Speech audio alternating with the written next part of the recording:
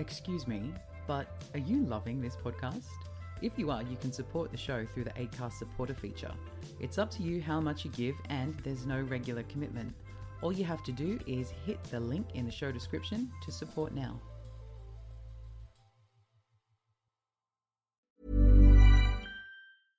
This is Paige, the co-host of Giggly Squad, and I want to tell you about a company that I've been loving, Olive & June. Olive & June gives you everything that you need for a salon-quality manicure in one box. And if you break it down, it really comes out to $2 a manicure, which is absolutely insane. It's also so easy to get salon-worthy nails at home with Olive & June. The difference between how your nails used to look when you did them yourself and now with the Mani system is a complete game changer. The best thing about Olive & June, too, is it's a quick dry. Dries in about 1 minute, lasts for 5 days, and full coverage in up to 1 to 2 coats. Visit oliveandjune.com/perfectmani20 for 20% off your first system. That's oliveandjune.com/perfectmani20 for 20% off your first system.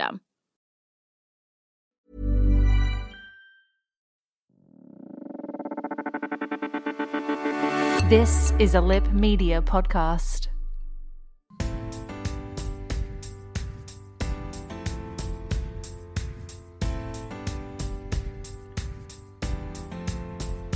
Excuse me, I have something to say.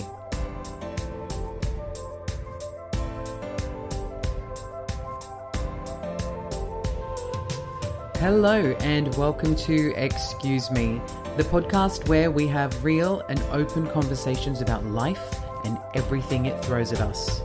I'm your host, Sean Philip Naylor, and if you're tuning in for the first time, don't forget to click on that subscribe button so you never have to miss out on an episode. You can also join in on the conversation by surfing your way over to the show's official website, excusemeihavesomethingtosay.com. Or you can follow along through with the show's official Facebook, Instagram, or Twitter account, where you can slide right on into my DMs, let me know your thoughts and feelings of the show, or if there's any future topics that you wish for me to tackle. And as always, you can find those social links embedded into the show notes for you. Hi guys, thank you for tuning in to this week's episode of the podcast. Today is the 30th of December, and that means two things. Firstly, we are so close to putting this shitstorm of a year that has been 2020 behind us, and I'm sure there are many out there who cannot wait to just box this year up and toss it into the back of their minds. Secondly, it is the final episode of season 1 of Excuse Me, I Have Something to Say, and I do. Throughout the tumultuous year that was, I got to work on this little podcast. Back in October 2019, when I first started toying with the idea of turning my tiny little blog into a tiny little podcast, never would I have imagined how fulfilling the whole process would become. First of all, I want to say the biggest thank you to all of you listeners and subscribers out there, to those of you who tune in every episode and those who check in just for a topic that might speak to them, and to those who listened, didn't like it, and never came back. I'm grateful to all of you, and I thank you for choosing to spend some of your precious time here with me. To the guests of season 1, you are all amazing humans, and you were also generous with your time, your experience, your expertise, your stories. With each episode, I've been given feedback on how your personal stories have affected and impacted our listeners in some way or another. And for those listeners who shared your stories with me, thank you for being so brave and for reaching out. When I started the podcast, it was really a way for me to find my own voice again after struggling with my own depression and anxieties for a while. It was also a way to talk about everyday life stuff in a personable way. In the front of my notebook, where I jot down episode ideas and other nonsensical scribbles, I wrote that with Excuse Me, I wanted to have fun, to learn and to educate, and to make real human connections through conversation that will encourage me and others to be and do better. I think we've definitely started down that path. Also, when I started the podcast, I was a complete novice, still am. I knew nothing about what I was doing, and like one of my own previous episodes, I'm faking it until I make it. Possibly the most exciting and unexpected thing from all of this was when my tiny little podcast got picked up by an award-winning national podcasting network. And so on that note, I would like to say a huge thank you to Dan Gregg and Lip Media for taking a chance on me and inviting me to be a part of the Lip Media family this year. I am truly grateful. This year, we've recorded over 20 episodes now, released every fortnight since 8th of April. We have chatted about social distancing as it was becoming part of our vernacular. Rochelle Lindquist from May Contain Traces of Soy educated us on feminism and the history of Halloween. We've shared coming out stories and learned to embrace our own identities. We have learned about nutrition, what it's like to become a first-time parent. We got nostalgic and delved into our favorite films and most influential queer characters from TV. We've spoken about dealing with loss of loved ones, with addiction, and even becoming our parents. It's been a huge first year and first season for Excuse Me, and in 2021 the conversations are only getting bigger, deeper, and more real. But for now, as we look ahead to 2021 and reflect back on the year that was 2020 with all of its ups and downs, allow me to share with all of you some of the best bits of season 1 of Excuse Me, I Have Something to Say.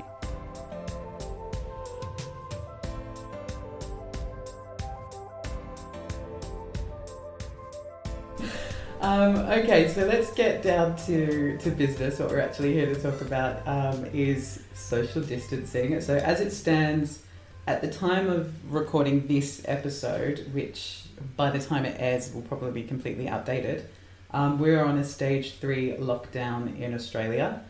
All our borders are closed. Only essential workers are going to work. We're not essential. So our partners are, so they're going off to work, and Sean and I are here with coffee. That's right, coffee and chats. Yeah. Because, and FYI, we are allowed to be here because although they have increased social distancing rules, you can now have somebody who is not living in your household come to visit, but no more than 2 people, and you have to abide by social distancing, which if we sound distant on the microphone... It's because we're abiding. We're abiding by all the rules. And I've got a litre of sanitizer in my bag. You do. There's a part of me that's like, are you being a bit ridiculous or are you being safe? Like, I don't know what's going on. I don't think we can accuse anyone of being ridiculous. Like, the other day I actually felt a bit disciplined in public. I have to just maybe accept what they were saying was true, but I was walking the dogs, and I promise I won't bring the dogs up at every opportunity, but I was walking them.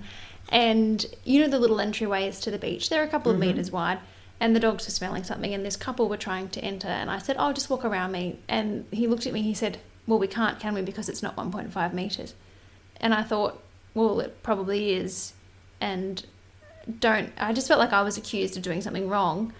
But then in hindsight, I thought, oh, look, you actually do, we all do have to do the right thing. And I've seen many opportunities in where I could have said something to someone, and I choose not to. Yeah, I mean, there's a way to say it. I mean, I felt he was a bit firm with me, but I do think it's worth pointing out to do the right thing. Sorry to interrupt you. When you're constantly trying to do the right thing and you make one little slip up and somebody points it out, that's frustrating. Yeah, I know. And it's not, it can't be an excuse for people to get on their moral high horse and put others down. And I think this, for me, at least, this is the second wave feminists, the feminists in which I guess I'm probably most familiar, or at least after, I mean, of course you sent me all those articles and I've read them, and obviously a lot of things sort of fall into place the more you read, but this is sort of the generation of feminists that are quote unquote burning their bras, right? Yes, which never actually happened. Interestingly, that's a No bras fallacy. were harmed during this movement. No bras were harmed in the making of this social movement. Actually, that's something that kind of cropped up because these women gathered and they were protesting, I believe it was the Miss America pageant in the late 1960s. And at that protest, they threw down items that they saw to be sexualizing or oppressive of women. Some of them were bras and some of them were Playboys. And it was sensationalized in the local paper saying they were burning their bras. but it didn't actually happen. I think from some point there forward, probably it did happen as a result of people copying what they thought it was. Difference feminism was basically celebrating the differences, and it embraced the concept that feminists could embrace their femininity again. It kind of, it took a different approach. It said, you know what, you don't have to be someone who goes, I'm not going to wear makeup and that makes me a feminist, and you're not a good feminist if you choose to try and make yourself attractive. They sort of rejected that, and they said there are, you know, distinct differences between women and men, and we celebrate those differences. We are still equal, but we are equal and different to them. And if anything, femininity should be raised up. It should be celebrated.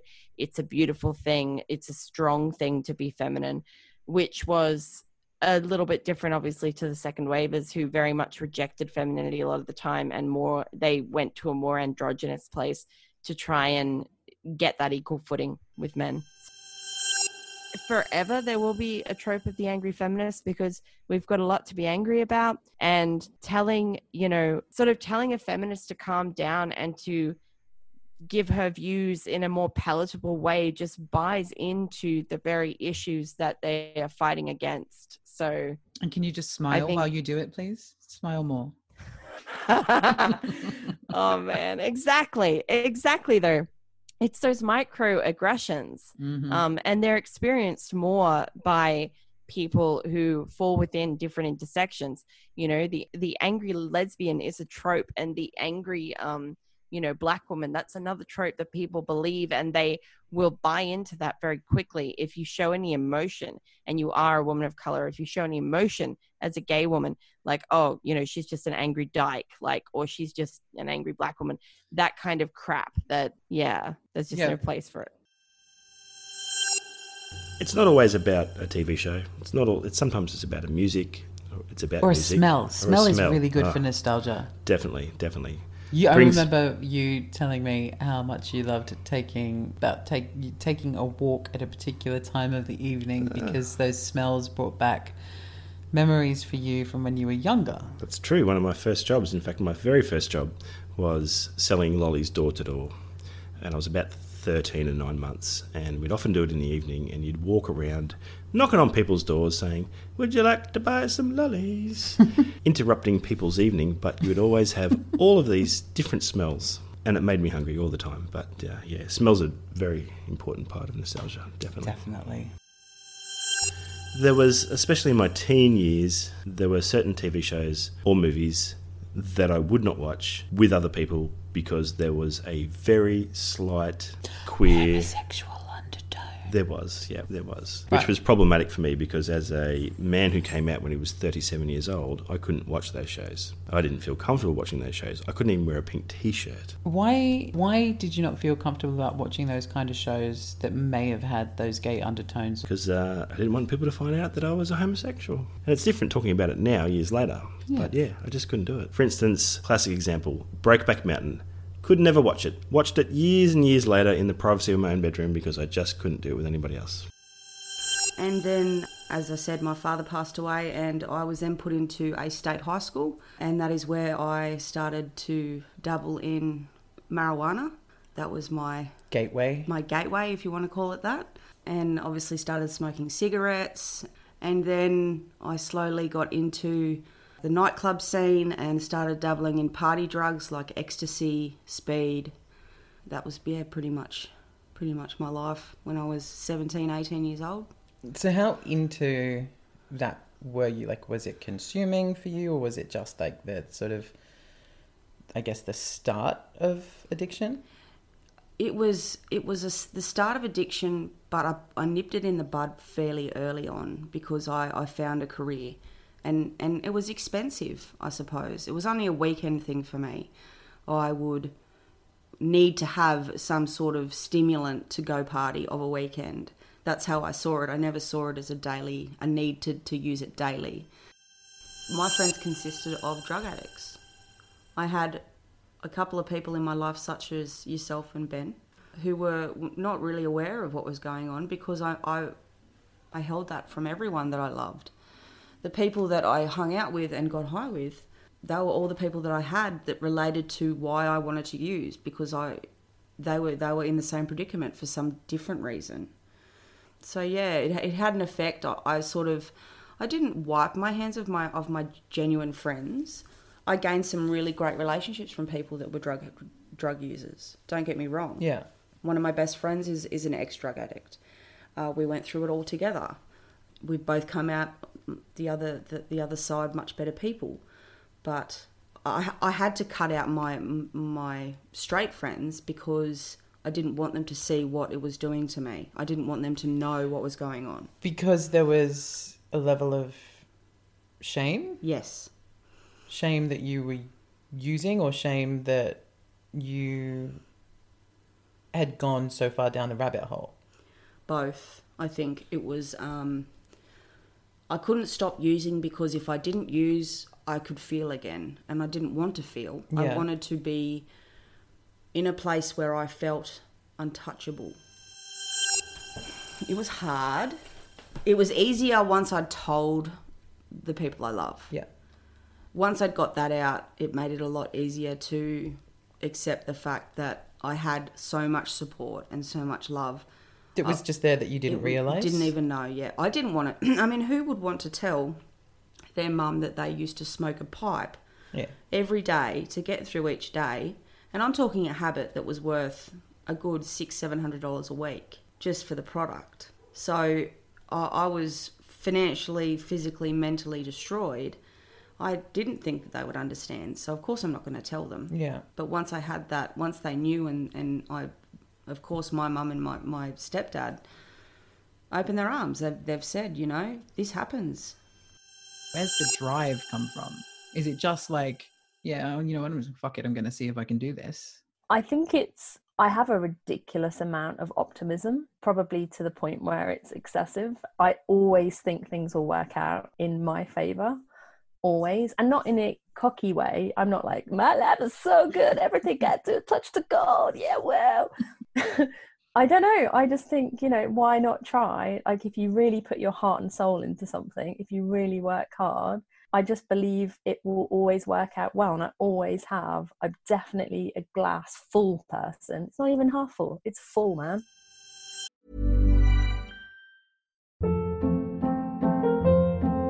Hold up. What was that? Boring. No flavor. That was as bad as those leftovers you ate all week. Keke Palmer here, and it's time to say hello to something fresh and guilt-free. Hello Fresh. Jazz up dinner with pecan-crusted chicken or garlic butter shrimp scampi. Now that's music to my mouth. Hello Fresh. Let's get this dinner party started. Discover all the delicious possibilities at HelloFresh.com. Hey there, it's Michelle Norris. I'm host of a podcast called Your Mama's Kitchen. When I travel, I'm usually looking for a way to find a taste of home when I'm not at home. And one of the things I love to do when I am at home is entertain. And Airbnb allows me to do that. When I was in California recently, I rented a house that had a great kitchen. And when we were sitting around the table, we were all thinking, we're in someone else's house. Someone could be in all of our homes as well. If you have a home, but you're not always at home, you have an Airbnb. Your home might be worth more than you think. Find out how much at airbnb.com/host. Instead of fake it till you make it, why don't you fake it until you are it? Boom. Yes. Boom. Mic drop. Love you, Amy Cuddy. Yeah, love that. So, and it's very, very true. It's very, very true. I was just going to say, it definitely is true. And I feel like fake it till you make it that is the essence. That is what it means. When I think about fake it till you make it or fake it till you are it, I don't mean this as an insult. It's definitely not. It's a compliment. You're one of the people in my life that I go, oh yeah, she does that. She can do that. She's got the gift of the gab. She's fun. She's positive. She can fake it until she is it. Where am I going with this? You're distracting me with your... I don't know, but I have answers.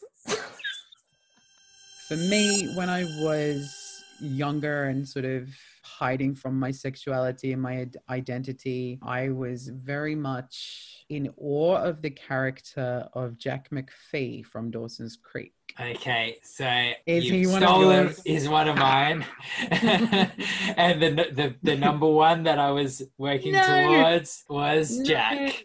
Oh no, I've just ruined everything. Sorry, everyone. Well, you could never ruin anything by professing your love for Jack McPhee. I mean, firstly, as a character, what a great character that they created with him. His storylines that he had, for the most part, I personally think were absolutely very beautifully and well written. My next one for you, though, good sir, is how do you feel about Schitt's Creek? I love that show with every fiber of my being. I cried so much in the last 2 episodes. The only other time I think I've cried that much in a TV show is the finale of Dawson's Creek, funnily enough. Oh my God, so sad. Yeah. Oh, don't even mention that. That's like the Marley and Me of people movies. I remember I was like heaving when I watched the Dawson's Creek finale. And like even after it finished, I was still crying. And then like my mum walks in, she's like, "Why are you crying this much about Dawson's Creek?" I'm like, "You don't understand." But Schitt's Creek is just such a beautiful show, and that the romance, David's romance, is just next level. Like simply the best and like beautifully done, amazing, so good. And I mean, generally like queer representation nowadays, if you made this list, like what's your favorite queer performances at the moment, it would be like 1 million people long. Like it was funny doing every show has someone now. Yeah, and it's funny doing the research for this, and like obviously I went through like Wikipedia and whatever, and just to remind myself of what was around when I was growing up. And it's funny like how few shows actually had gay main characters. What was the inspiration behind the new song? Well, I wrote the new song really when I was in the middle of like a panic attack, and I was trying to think of just kind of every possible scenario that goes through your head when you're having a panic attack. So essentially, when I'm having a lot of panic attacks or when I'm in the midst of something really bad, I generally am just hearing music in the back of my head. So everything's intense and there'll be just some intense music going on. And that's how like in the first couple of bars of the songs, it goes like the guitar was playing in the back of my head. And that's like a lot of the times if I'm like in the middle of a panic attack or something like that, I'll be just like hearing some music in the back of my head, and sometimes it'll be a bit too hard or a bit too much to just kind of stop and write something to it. Yeah. You suffer a little bit with anxiety, is that right? Yeah. I would say I suffer a lot with anxiety. It's something that's definitely been quite hard hitting in my life personally. I know that it's I don't know if it's just like a generational thing, but it definitely seems like at least more people are coming out and being more like open about suffering from it. Definitely. It's definitely, I guess, it's taken more seriously now, and it's spoken about with more weight. So I think that's like the main thing with anxiety is like that overwhelming feeling that, oh no, everything is not okay. Well, it's like I have a dog who suffers with anxiety, separation anxiety, and he is absolutely gorgeous, but he'll sit out in the backyard and bark all day long, and he pisses the neighbors off, and that gives me anxiety because then I'm like, well, fuck, the neighbors are going to be shitty with me when I get home because he's been barking all day just because he just wants a hug and to have his people there and to know that everything's going to be okay. And it's funny because I find with anxiety a lot of the time it's a circular thing, cyclical, I think the word is, where there's one thing that produces anxiety and then that has that knock-on domino effect. So like I have anxiety about my dog having anxiety, who has anxiety about me leaving, and then I have anxiety about leaving. And then you go home, and if you're feeling anxious and say you've got to talk to like your partner or your neighbors or something like that, you give them a bit of anxiety and it kind of just carries on to them. Right. Like, it's toxic. It's infectious. That's why I think the most important thing to do is talk about it.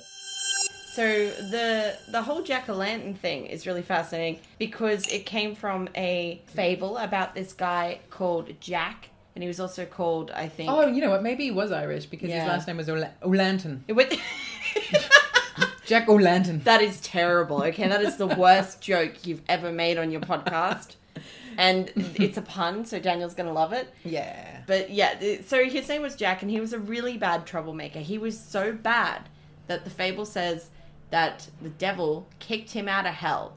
But Devil being a nice guy, as he is. So he was like, look, I'm going to take a little bit of pity on you. Here's a single ember. And Jack takes this ember and he puts it in a hollowed out turnip, and that's his lantern that he lights his way when he walks, through Earth of the evening, because that's what he did. He just was, doomed to walk the Earth at night with this lantern. So Jack's lantern. And that's why all these little Irish kids used to make these hollowed out turnips and put a candle inside them. And it was supposed to ward away evil. When the tradition came to America, though, they were like... America went, we're going to do bigger and better. Yeah, they did. They were like, we can make it bigger, we can make it better, we can make it huge. Okay, we have the best. Make America great again with pumpkins. Well, it is orange, so I feel like that's on point. Right. And another one with the apples was you do a long peel of the apple skin. And then you throw it over your left shoulder, either onto the floor or into a bowl of water. And whatever shape the apple peel... They did this on Charmed. I know. When they went back and... Yeah, that's right. In the history of the witches. That was really interesting. I didn't know that was an actual thing. That was a real thing. So whatever shape it took, that was the initial of your lover's Christian name. Would it ever... be a Q? I mean, no. It's always going to be a C, no matter what you do.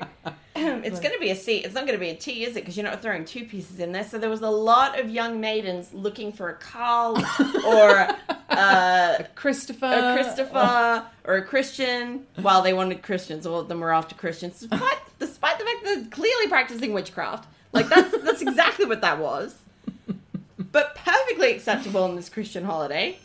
The next one is that you both can devour any sort of chili. Oh, yeah. Like, you love that flavour. Mm-hmm. And it's something that I don't preferably enjoy as much. But, like, the chilies that I've seen growing up in the gardens have been a massive variety. Ali, how's your mum with chili? Not great. Probably the same as me. Not like a favourite. You probably got that. Because there is this whole genetic thing that the level of spice in which that you can handle is genetically passed down. I'll find out where I read the article. It comes from one of your parents. So if it comes from the mother, that would explain why he can handle a chili because Carol likes a chili. Right. And you don't handle a chili because your mum doesn't like a chili. There we go. There you go. Learn something new every day. Science. Okay, this one's my favourite.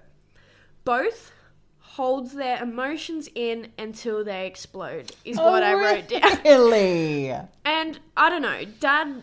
I don't think you've always done this. It might just be like you're becoming more of your mother every day. Can we talk about the tuck? Oh, okay. Oh, okay. I know, as a straight white male, which is not me, but as me, I actually don't know anything about the tuck. Okay. I know that it's a thing. I know it's a terminology. I know things get tucked. But, yeah. There's multiple ways of doing it. Tie it in a knot, and can you tie it in a bow? And do you throw it over your shoulder like a continental soldier? No, so you can do the very old school method of tape tucking. So that's today have even got a new method of tucking. Yeah. So the old school method is, tape tucking. So you can either use the medical like strapping tape. Is this good if you have a Shorty McShorterson? No. Again, the size of your member does not dictate the tightness of your tuck. Pun, and I didn't even realize that one.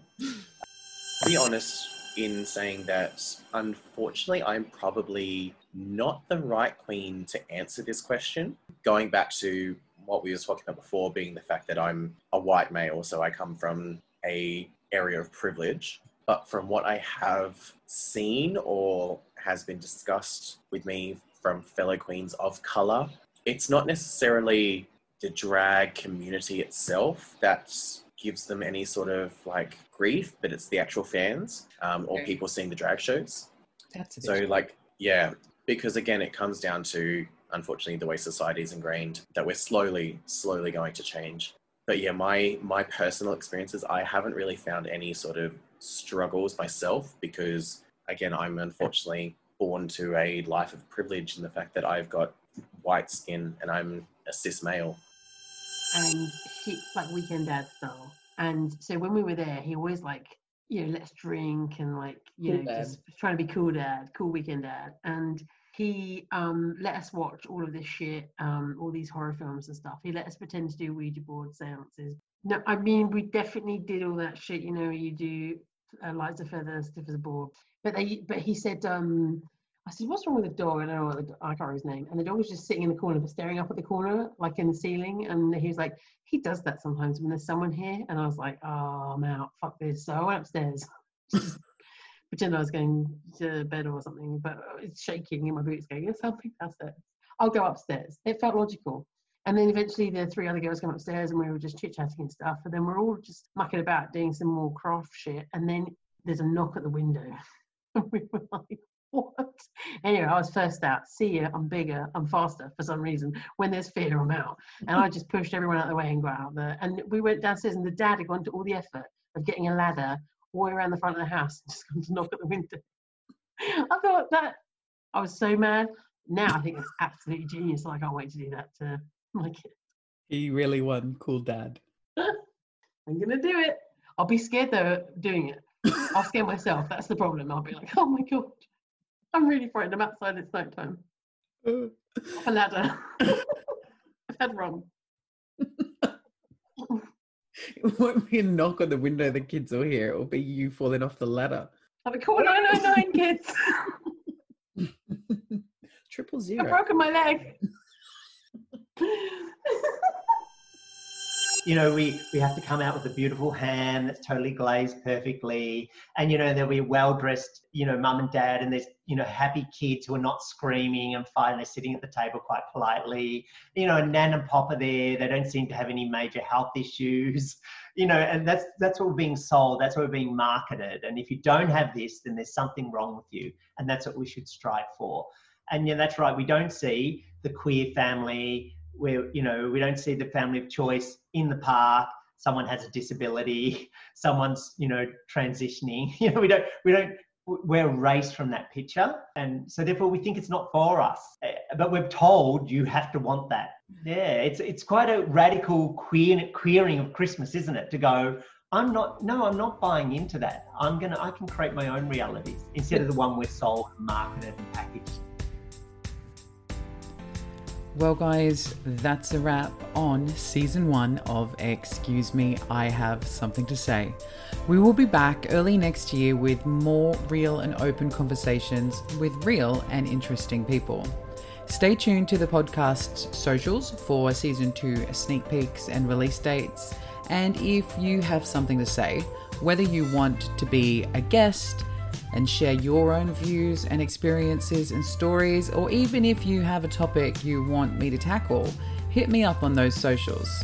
It's Facebook at Excuse Me, I Have Something to Say, Twitter and Instagram at excuseme_pod, or contact me directly on Instagram at Sean Phillip Official. Remember to subscribe to the show through your favorite podcast provider or at excusemeihavesomethingtosay.com so you don't miss season 2's premiere. That's it for now. A huge thank you once again to all of the guests of season 1, to all of our Lip Media and Acast family, and most of all, to all of you, the listeners. Happy New Year to all of you. Take care, stay safe, and I'll see you next year.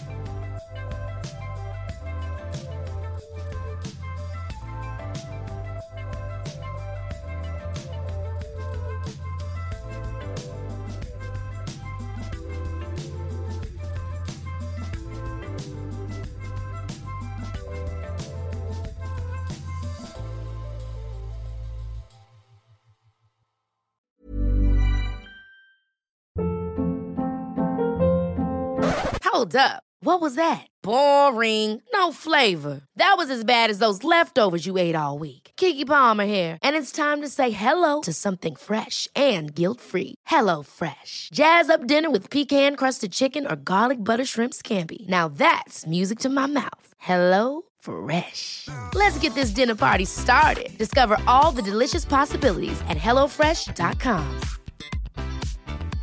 Even when we're on a budget, we still deserve nice things. Quince is a place to scoop up stunning high-end goods for 50 to 80% less than similar brands. They have buttery soft cashmere sweaters starting at $50, luxurious Italian leather bags, and so much more. Plus, Quince only works with factories that use safe, ethical, and responsible manufacturing. Get the high-end goods you'll love without the high price tag with Quince. Go to quince.com/style for free shipping and 365-day returns.